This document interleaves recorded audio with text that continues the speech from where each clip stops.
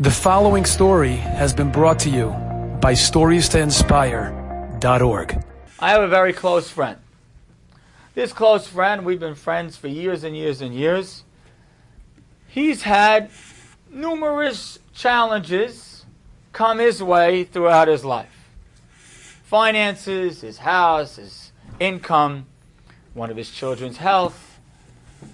And every now and then I'll talk to him and encourage him and so on, and we'll have these conversations. And I usually find that he really has a lot more faith than I do. So one night, and he sends me texts all the time. We communicate, I text him back all the time. One night he sends me a text. He said, Joey, if your best friend knocked on your door at 3 o'clock in the morning and he asked you for a favor, how would you react? I said, what are you getting at? I don't know. Not sure. What do you mean? He says, here's how I would react. If my best friend knocked on my door at 3 a.m. and he asked for a favor or something that I can do for him, I'd be psyched to do it. Because I could show him how much I care about him, and I could show him how much I love him and how much I can be there for him. He says, so Joey, here's how I view the challenges in my life. God is knocking on my door at 3 a.m. and he wants to see how much I love him. And I can't wait to do it.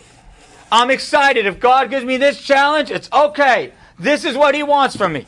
If God gives me this challenge, he's knocking on my door and he's saying, this is what he wants from me today. So I am good. My income can be up. My income can be down. My children get healthy. It doesn't matter. If I have to be in a hospital practically all year with one of my kids, God knocked on my door, and that's what he's asking. It's not about how smart I am, how much I grew, how intelligent I became, how much Torah I know. It's not what it's about. It's about being able to show that if God knocks on the door, I am ready to respond. There was a girl named Chavi. Chavi wanted to go to the kever, the tombstone of Rabbi Meir Baal HaNes. It's a very powerful and holy place in Israel, and she wanted to go there to pray. So she gets on this sherut, it's called in Israel. You don't have to pay for an actual full cab ride. It's like a little, like a little minivan or something like that. Maybe it has 10 people in there, and each person pays, 20 shekel, and they go. So she gets on. It's about 7 other people on there. And she's sitting in the back of the van, and it's a few-hour drive. The first hour she's sitting there, she's praying, she's napping, she's whatever. Then all of a sudden the people on the van start talking, and they're talking to each other, very vulgar, very inappropriate, private things that shouldn't be discussed in public. And they keep going, she's going. She's like a pure girl, really, really not used to it. And she's like, is it okay if you talk a little lower? And these are sort of obnoxious people who really don't care, and they keep talking louder. So finally she goes to the person, the driver, can you do me a favor? Can you ask them? They're allowed to talk about whatever they want, ma'am. They're on this, they pay just like you pay. They can talk whatever they like. So finally Chavi says, is it okay? Can you just let me off? She says, no, I'll take you to the next stop. She says, no, I'd rather I can't hear it. Can you just let me off? So he says, okay. Stops right there in the middle of the road, and she gets off. She gets off, she's standing there. She says, I want to start to stay pure, and that's what I'm going to do. She stands there on the side of the road. Maybe 5 minutes later, a woman's driving by, I believe an American woman. She drives by, she stops, she says, can you do me a favor?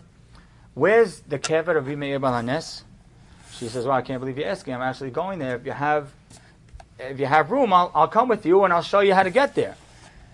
The woman's like, for sure, hop in. And the woman now starts telling this girl her story. She says, we had a beautiful thing, a miracle happened to our family years ago. And my brother and I, we always go to the kever of Rabbi Meir Baal HaNes every single year to pray. This year, my brother's not feeling so well. He's in the hospital. He couldn't come, so I don't know the directions. And that's why I need your help. And thank you so much for coming along. They go to the tombstone of Rabbi Meir Baal HaNes, they take out their tehillim, they pray, they cry, they're done. They get back in the car. And this woman from America says, we have one other part of our custom.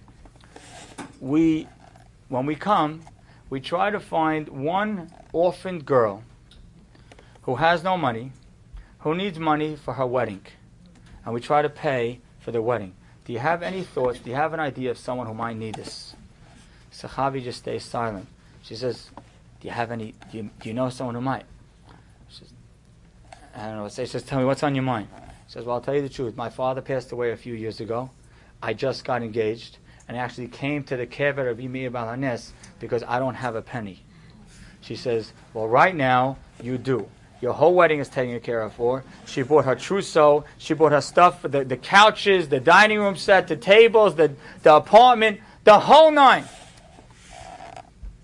And you think about how beautiful it is for Chavi. How beautiful is it for that woman to be part of that unit and to know that you're contributing to that nation? Rosh Hashanah comes.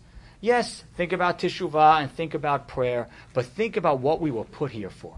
Think about the selflessness that our nation was created.